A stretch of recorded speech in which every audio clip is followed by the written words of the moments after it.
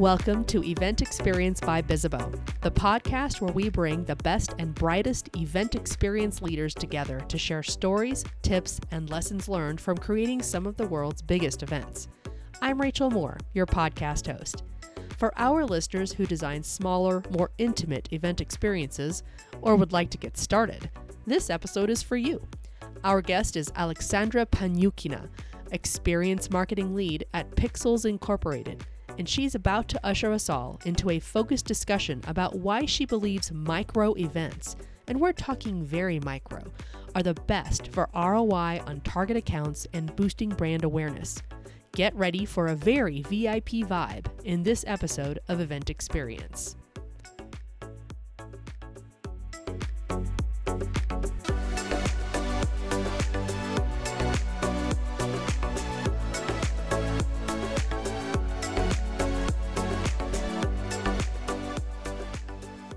Our guest today brings yet more event experience to the microphones and to you, our dear audience. With over 12 years in the events industry and leading events, our guest's most recent roles include head of events for Parsi Lab, User Lane, and SEMrush. And currently, she is director of experience marketing at Pixels.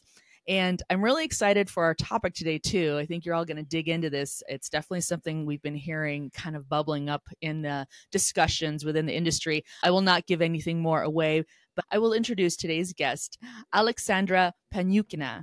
And welcome to our microphones. We're so pleased to have you on the podcast. Hi, Rachel. My pleasure to be here. Thank you. And I was joking too offline. I mean, we both have our game faces on, and you're joining us because it's afternoon for you. Where are you joining us from? I'm based in Prague in the Czech Republic, joining from my home office / kitchen / living room. Been here for the past 4 years, except for when I'm at the events. Yeah, I think we all can relate. For anyone listening, you should definitely go comment on our social on when we drop this on the podcast. But where's your home office? I'm actually in a somewhat converted storage room in our basement. So that's my home office too. It does look like a studio, like a music studio, I must say. The guitar in your background really gives it away. Thank you. As people who have listened to this podcast may know, that is a purely cosmetic guitar at the moment. Am super slowly trying to learn it, but it's one of those things where I'm like, I need to be a little bit more disciplined about spending daily time with it. But we're about to spend part of our day's time with you. I know I just gave a super brief introduction. Anyone looking at your LinkedIn could learn what I just learned. I'd love to turn it over to you. Can you describe a bit more for us what about your role as director of experience marketing at Pixels and what all is involved with that? What do you do on a daily basis? Absolutely. And with pleasure, because I think the current role that I have and have had for the past year and a half is the most exciting one that in my career, because it's not event marketing, right? It is experience marketing. And the reason for that is because I am overseeing not only events, but also our account-based efforts and our partner marketing efforts and our community since recently. And to me, these four really make up such a perfect combination, and this really should work as one ecosystem because one impacts the other and informs the other. And I would say ABX in particular at Pixels is our mindset. I would say how it needs to be. It's not just a marketing tactic or strategy. It is a company way. It's like a go-to-market, basically, how we approach things. But then events play a huge part of it, but also we work with partners closely and how we engage our partners through these events and some of the other activations that we create for our audience. And then obviously through all of the efforts that we've been doing, we've been building community. And even though we already have a dedicated Slack community, but also community as a whole, where you think about the points of engagement through your social media, through various events, not necessarily flagship events, through different experience-focused projects that are designed to highlight and promote your audience and your people. Mm-hmm. So all of it is so deeply tied that I'm really, I think, in a lucky position to be able to dip my toes into all of it and be spearheading it. It does sound really intriguing. And I love all the things you brought up about it too. We want to get to know you a little bit better and want our audience to get to know you a little bit better. So I have some questions that are a little bit, they're not about events particularly, but tied. But can you name an item that you forgot for a work event that caused you some panic? Yeah, I did forget my hairbrush. Oh, That's ridiculous. I was on a trip, had 3 trade shows in a row in 3 different countries, and I literally had no time in between them to run to a store or anything. No, I packed from one, went to the other. In the morning, I was already building the booth wow. there. And so it goes. Yeah, it was a bit unfortunate, but luckily my hair type allows to just put it in a bun and a little bit messy thing up there and manage through that, but not the experience that I want to repeat. Yeah. Is there anything you're listening to, watching, or reading these days that you can't put down? Yeah, it's not another book about developing habits that make you productive. Definitely not. So I'm really into fashion and I really enjoy everything around it. I find it very inspirational for the work I do. So now I'm reading Christian Dior biography and it's super, super interesting. Yeah, it gives a lot of context around just the times in the 20th century and how things were, Mm-hmm. what people experienced, and how it affected different developments, not only in fashion, but in life overall. Nice. What are your go-to shoes for a full event day? Yeah, my go to, with some exceptions, are usually Mm-hmm. sneakers. And I'm lucky that it's all the fashion right now. And there are so many different models to choose from. And I have quite a few as well. Even if I wear a blazer and like usually it would be like an oversized suit and so on, then it really pairs well with Mm-hmm. sneakers. And it allows you to run if you need to run and really makes you comfortable. I know we're just entering a new year. We're recording this podcast in January 2024. New year means new ideas, also brings all the thought leadership with it, which is a big reason why we do this podcast. We want to gain all of that from our guests with so much experience. You are a strong advocate and have been for a while for the smaller, like smaller events, the small sized events. I'd love for you to share with our audience your philosophy around why you think smaller events should be on everyone's radar. Yeah, that's true that I've been advocating for this for a while, even in the times when everyone went for scale and the bigger the better. The prospectus around the event and LinkedIn posts would be like, we had 1,000 attendees last year, 3,000, this year 5,000. So we have 30 speakers, we have 100 speakers, we have 48 keynotes in 12 hours of the event day. So it was all about the numbers. And at that time, even it already seemed not the right way for me. Mm-hmm. The reason being, since I started with the B2B marketing and in tech, I had pleasure, obviously, and experience of both the arranging our participation in large scale trade shows or large scale conferences, also producing the conference that was closer in a larger scale Mm-hmm. to what I would say. Obviously, for some people, that's like peanuts. If you're thinking it was not 20,000 people, no, it was less than 1,000, but still, it was pretty big for where I stand.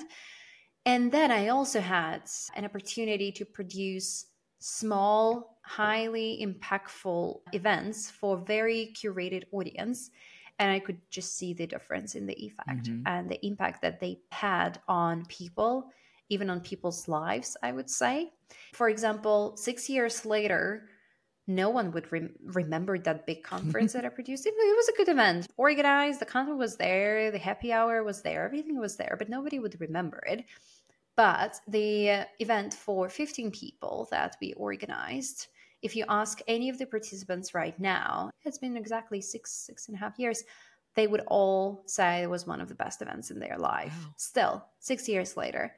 This to me is the true impact. And the relationships formed at those events, even for myself, I could see it allowed to form true friendships with some of these people. And years later, we would still meet up when all of a sudden we are in the same location in the world. And there's just that bond that Mm-hmm. cannot be created at a large scale event.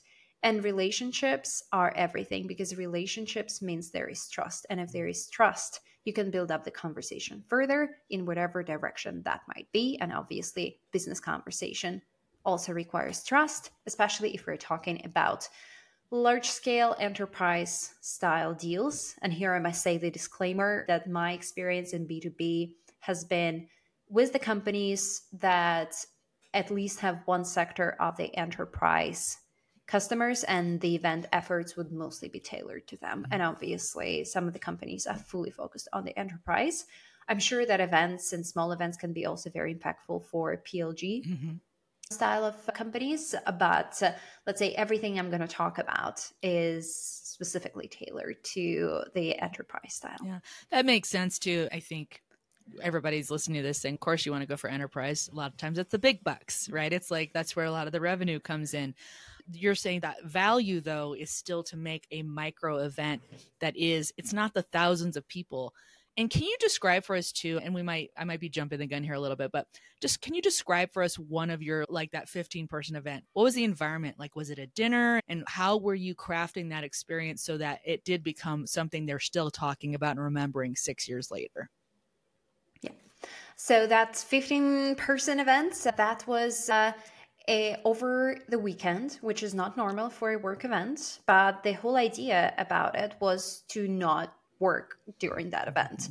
We did have one session for 40 minutes talking just a little bit about the cool things we've accomplished this year, teasing some of the plans for the next year, but it was super short. And after that, we went for extreme driving lesson on ice and all that. And before that, we have a gorgeous dinner with like view of the mountains. And after that driving lesson, we actually went up into the mountains on an exclusive ride, like cable car ride for exclusive dinner above the clouds, and with the fireworks and snow. And it's just been like you don't think that someone will create an experience like that for you, and yet here it is. And you're not talking about work, you were talking about life, and obviously work just comes up because all these people that like your life is deeply intertwined with work, let's be honest.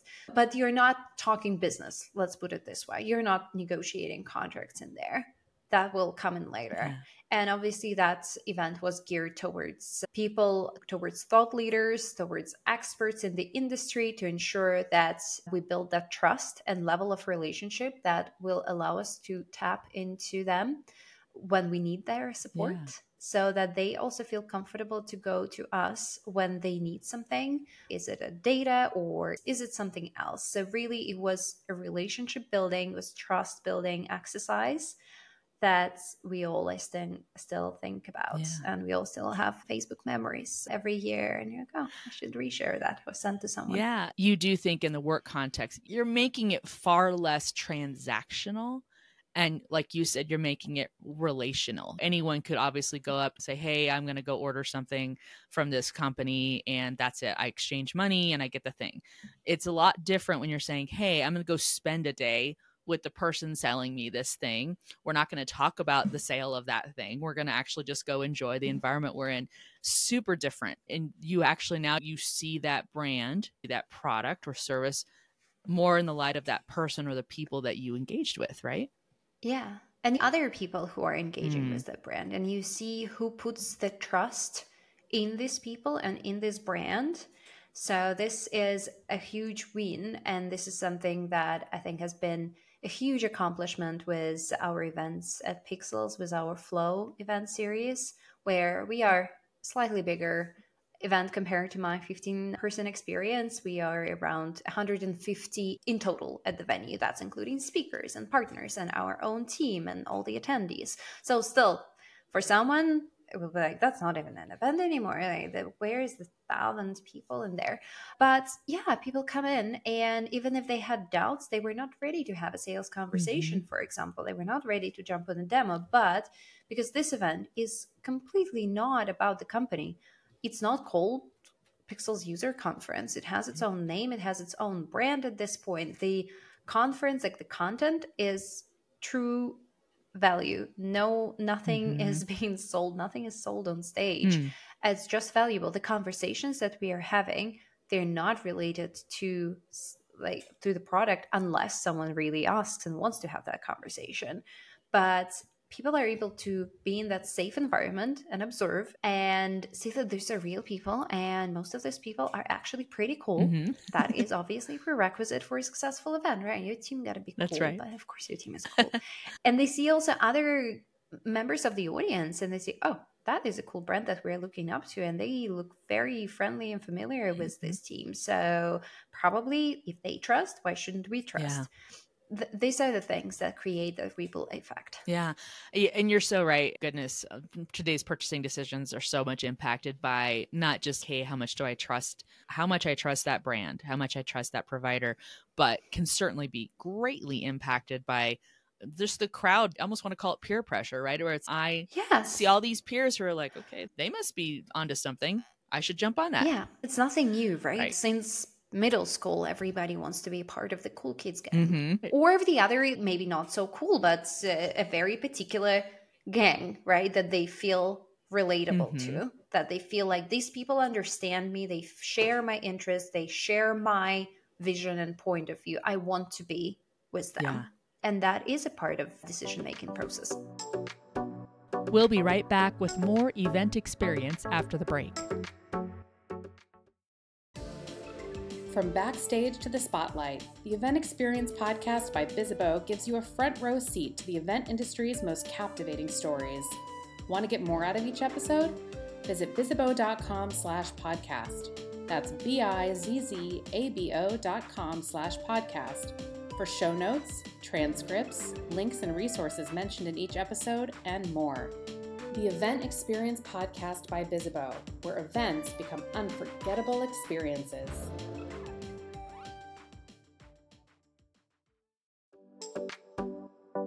We're back with Aleksandra Panyukhina to pinpoint why 2024 might be a big year for super small events. Now, when we're talking about these smaller events, and I think we know that they've been out there. We've seen activations, and whether it's around trade shows or even if it's the event, it's something that's intimate like this. It's a smaller, more focused group of people you're putting an event on for. Why is the focus now? Why do you think that we need to be focusing on this now going into this year of 2024? That is so true that it seems like it's been a boom of, oh, let's focus on this small scale events, side events, intimate events. I could see so many CMOs posting on LinkedIn saying, this is the direction that we're going with. It's been super helpful, like one of the biggest revenue drivers. And it's like, yes, I've been saying that for years. So good to see that. The reasons, there are, I think, quite a few that make total sense. One of them is obviously we are out of the pandemics and people were back to the events. So the importance of the events was not content, because we learned, I guess, by now how to consume content online, right? Mm-hmm. Webinars, podcasts, virtual events, all of it. So much. If you really want to get content and to learn, you will be much more productive in front of your laptop in a calm environment at home or co-working, whatever that might be, really learning. Yeah. Not at the event where things are chaotic. Sometimes chairs are not very comfortable and you haven't had enough coffee yet and things like that. It's all about in-person connections. And prove me wrong. If any of the listeners want to prove me wrong, please message me and we will talk about it. But I don't think that meaningful connections at scale beyond 1, 2, 3 people happen at a 1,000 plus event. Mostly you can see people who are walking through the corridors being a little bit reserved and a little bit afraid and pretending to be very busy on their phones because this is just the way. I'm guilty of that as well. I'm speaking from my own experience. You feel a little bit like, oh, everybody's as a group or something and here I am alone. So I'm going to just check this emails once again. And it's harder to talk. Yeah. So people are in for connections. Connections can only happen when that networking experience is actually curated. And there are a lot of mechanics and different techniques how to curate networking. And I can speak about them as well for a lot of time. But I think the prerequisite for successful networking, whatever games you're playing there with people, it's got to be the same crowd. It's got to be like-minded people, really narrowed down and segmented audience that even if you just put them in the room, they already will have something to talk about. So that is a prerequisite. And you're not going to get exactly 1,000 like-minded people that have exactly the same way of thinking. Just not really going to happen. They will maybe within the same industry, but the challenges that they have, it will be slightly different. And this is also slightly different. Like I always felt a little bit odd at different, let's say, event management conferences that are tailored ad destination management or event agencies and so on. So I don't share the same challenges. You may say that I'm part of the event industry, but my thoughts are, and I feel more as a part of the group at a B2B marketing conference than at an event conference. So this is just one of the examples. So you would think that I totally belong to that event. Mm-hmm. The other one, definitely ABM, for example, has been around for a while and everybody has been raving about it. But I think more and more companies are actually adopting it in the right way, not from technology perspective, buying a fancy tool, paying a lot of money, building segments and running ads to that. That has been ABM for a very long time. But now I think more companies are transitioning into really focusing all of their efforts around these highly targeted accounts, understanding their audience and curating everything around that subset that they are going after. Then also, I think the tactics that used to be winning strategies, let's say 6-7 years ago, everything what used to be called growth marketing, I imagine. Yeah. Growth marketing has been a bit of a black box what it really is. But ads, retargeting, personalized, that all like black magic that happened there. It's getting more expensive and budgets are down. We all know it. It's getting harder because of all the data security, privacy bans, GDPR, European laws, California privacy, like all of that. It's getting harder. Yeah. And then there's AI and just increased number of everybody doing the same thing. So events are that one way of actually getting people to voluntarily hand in their contact information and pay the attention to you. Like we live in a world where gating your content is not normal. I'm not going to put my email to get an ebook. That the time has passed. Exactly. So event, yes, I am going to give my email because I need to get the ticket, and I also wait for your emails with important information about the event. This is a unique situation when someone's actually anticipating you to contact them. So this is just such a differentiator for events. Yeah. And then also for small events in particular, it's something new. So everybody's used for an event to be convention style, ballroom at the hotel, no windows, carpets. So it's a mandatory aspect of it. And yeah, or a trade show, lots of booths, non-appealing. You don't know why you are there, probably just to do something different than being at the office. Now, like, people are not going to spend their time on that. You need to surprise, delight, and really entice by saying what this event will be. And by saying that there will only be 30 or 40 people. Yeah. That's already something interesting. Yeah. Oh gosh, the exclusivity, I'm sure, is a big, ooh, there's only so much space, sign up now, you don't want to miss your spot. Maybe that might be more appealing too to some attendees to be like, I'm not going to find myself in this big, like you just mentioned, huge swath of people. I guess I better go find my people somewhere in there, but it's really on you to accidentally either run into someone you know or strike up and meet someone. It requires a lot more effort, whereas you're doing all that for them in a small event where you're naturally you're just going to talk and they're right there and that's it. That's the expectation. Yeah, but actually you also curate that. Yeah. So the only thing, like my idea of that is that the only thing people need to do, the only effort they need to do is get to the event. Yeah. As soon as they're in there, everything is taken care of. They don't need to think about what their next step needs to be. Yeah. Everything is already designed for them. They just need to go with the flow and and enjoy the process. And everyone's thinking right now, hopefully, you're thinking about if you go to a large event, you plan your day and you're like, I need to be tactical. You're planning your footsteps. You're planning what events, sessions you're going to go to. I hope I don't choose wrong. And instead, this is radically different because you're taking all of that off them. You've mentioned so many great differences between large scale events versus the smaller, more intimate ones. It's definitely such a big value add. What should event profs, what should they keep in mind as they do plan these super small focused events versus a more traditional large one? What are the main things that you want them to keep in mind as they're planning that?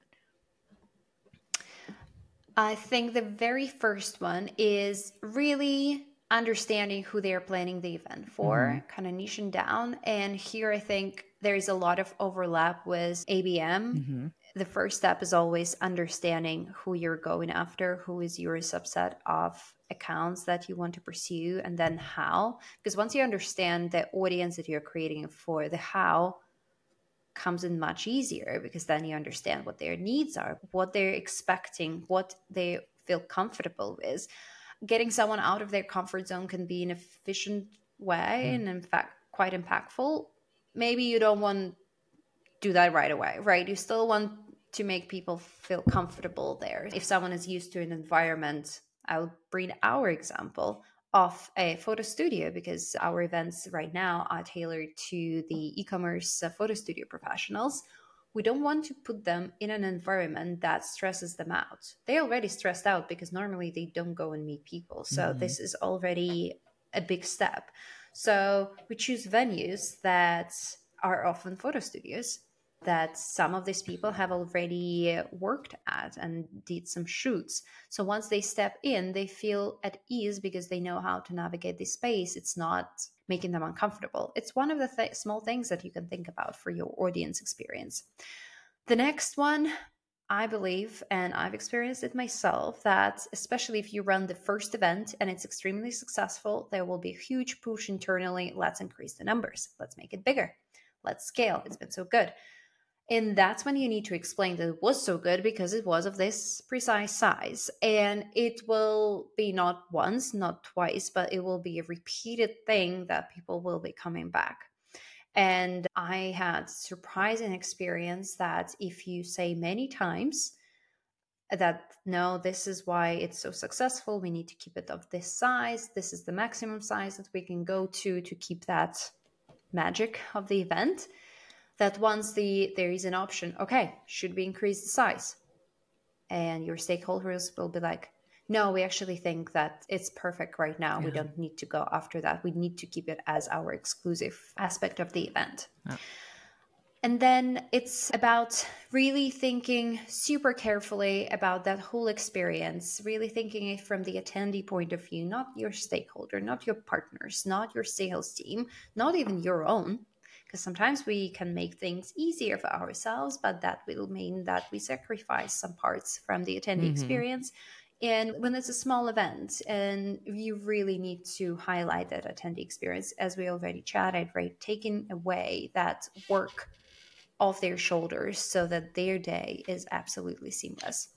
And definitely maximizing the pre, during, and post-event promotion to make it, to increase that ROI by showing the organization as well that, look, we are doing a small event, but we are increasing its impact because we're doing this and that beforehand and during and then afterwards. And this is how we're also working with our revenue team to ensure that they are well equipped and they are achieving their goals as well. All great points. Yeah. And I love that you talk about pushing back on, you start getting, people, we've got a lot of interest, let's make it bigger, and really fighting for, standing for, nope, let's stick to our guns. Let's make sure we're keeping it to a size that maintains that intimacy we're striving for. And that brings me into asking you about stats. So obviously we all care when we design experiences, what are the results? What was the return on investment? So can you tell us, like, what do you typically see as far as like results after you design these smaller events? Sure. So the key metrics that I'm looking at for the events are the number of target accounts that have been engaged through the event. And obviously, you can also slice it down and see how many of these target accounts have never been a part of your system, or there hasn't been a contact established, how many of them have been actively in a conversation and how it has helped or accelerated the deal. If you really want to get nerdy, you can look at how the deals were accelerated and where is they closing faster or not compared to the deals that haven't been touched by the event. Also, obviously, looking at the pipeline that has been built after the event. So really looking at how that has helped the sales team to start the conversation and to open up those deals. And obviously, we are all interested in the closed one. So without going too much in depth into the numbers, I can say that for our past events here at Pixels, we are looking at the positive ROI for all of them within like 6 to 12 months period. We're talking about enterprise, right? It's a long cycle. So there is an element of patience that needs to be involved. And this patience must be shared by all the stakeholders. Mm-hmm. If you know it, but your CMO, your CRO, and your CEO do not have that patience and do not understand that, it will be tough, honestly. Like, it will be tough. I'm lucky that we're all super aligned and understanding how things work here. Yeah. And then the pipeline, obviously, you need to calculate if you want to get to this specific ROI, then what is your pipeline that it needs to be after the event, given your normal closing rate and so on. But these are the key metrics to look at. And all I can say is, yeah, we have positive ROI for all of them and things. Otherwise, we wouldn't be getting budget for them. I think that's what they're always going to ask if people start trying to pitch, especially if they're trying to pivot from doing a larger scale event to say, can we try doing some of these smaller ones, being able to tell their stakeholders, this will be a solid bet to invest in, and then seeing those results. And like you said, the customer life cycle, super important to care for, but those are worth it for those, especially if it's enterprise, for those larger revenues. Yeah, 100%. Yeah. So you really need to know when, for example, you're building the business case to run a small event, you need to know exactly what your metrics are across the organization. So you can say, look, we're going to run the event for 100 people. We are going to engage at least 40 target accounts through that. Like, we will open with 50% of them, we're going to open the deals. This is how much pipeline will be created. Our normal closing rate is this. Our bet, knowing these stats from maybe industry events or our previous experiences, that our closing rate for deals coming from events is this is what we are expecting from the ROI perspective, but we are expecting it in 9 months because this is our average. Yeah. And great, like, hopefully coming up with something solid like this that builds trust again, even with the organization, that you've thought about these things, that you're not just, oh, let's do an event because everybody's doing them. No, this is what your company wants to see. Or your client. I mean, I'm always talking from the in-house perspective. Maybe if you're with the agency, then these are also the things to ask and to show to your client. Yeah. And then, but obviously the first one is going to be a bet. Yeah. And you need to work hard to make it worth. And that is when collaboration with the sales team really comes into play, because you need to be on the same page and you need to be committed to making it a success. Thank you for bringing that up, because I think you can have all these notions of how the experience is going to go, but that sales team, and that's always that magical, sometimes fraught, but very impactful relationship between sales and marketing. They have to be on board and know how this event's a little different than boothing at a big trade show, and be able to carry forward that intimacy that is required in this event. When it comes to that small event, can you share with us a little bit about the team that you find that you need to put these events on? And then our event professionals obviously can take notes from that, but who helps you put these on? Yeah, and I believe that especially for these smaller and intimate events, if you're putting them on as a company, it's so critical to have your team, your internal team. Even you won't probably have 20 people for organizing events. No, but you're going to have sales and customer success and marketing and other functions, whatever that might be. It is so important to have them as a part of the team at the event and have them as the host. Think about it as a dinner party, right? You are playing the host. And as a host, you must be, and you can't create it artificially. You must be genuinely happy to see everybody who's coming through the doors, so that that first impression, you're so glad to see you here. Like, we're so excited that you came. Oh, thank you for sharing the post on LinkedIn. And yes, this and that. Meet them with a smile. Be genuinely interested in who they are. You can't fake it, honestly. I know for our team, and this is a huge part of success, is that everybody is just so hyped for the event, that everybody is so excited to see people and to create that friendly atmosphere, that once you get 20 people at the venue who are super friendly, super excited to see everybody, very genuine, ready to build the relationships and the trust and be open and be vulnerable, then it creates the atmosphere where everybody follows and opens up. I don't want to say like, don't hire external people, but if you hire, make sure that they can follow that, because If it's just the person who is checking in and scanning QR code, here is your badge. Yeah.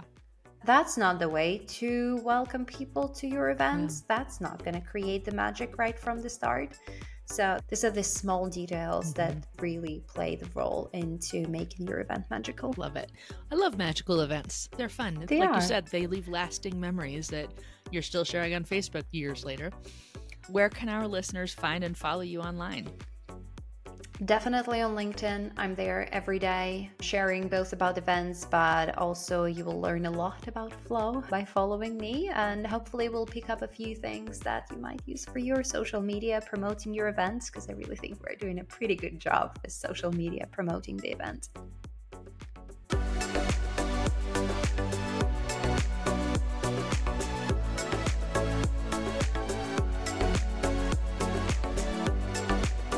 Skill Up with Aleksandra reminds us why we really do events, and also why the best events are so successful. I would say always design it from the attendee experience. I did mention it previously, but I think this is the key to creating something truly special and something your audience will be raving about, and that what differentiates a great event from an average industry event.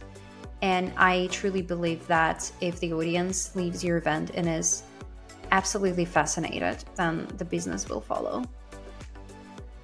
Thanks again to Aleksandra Panyukhina for joining us on Event Experience, and thank you for listening. If you're enjoying the show, we'd love to hear it. Connect with us on social and subscribe, rate, and review us wherever you're listening. Also, don't forget to share the show with your colleagues and friends. You can find transcripts of each episode and key takeaways on bizzabo.com/podcast. On behalf of the team, thank you. We'll gather again soon for a new episode of Event Experience.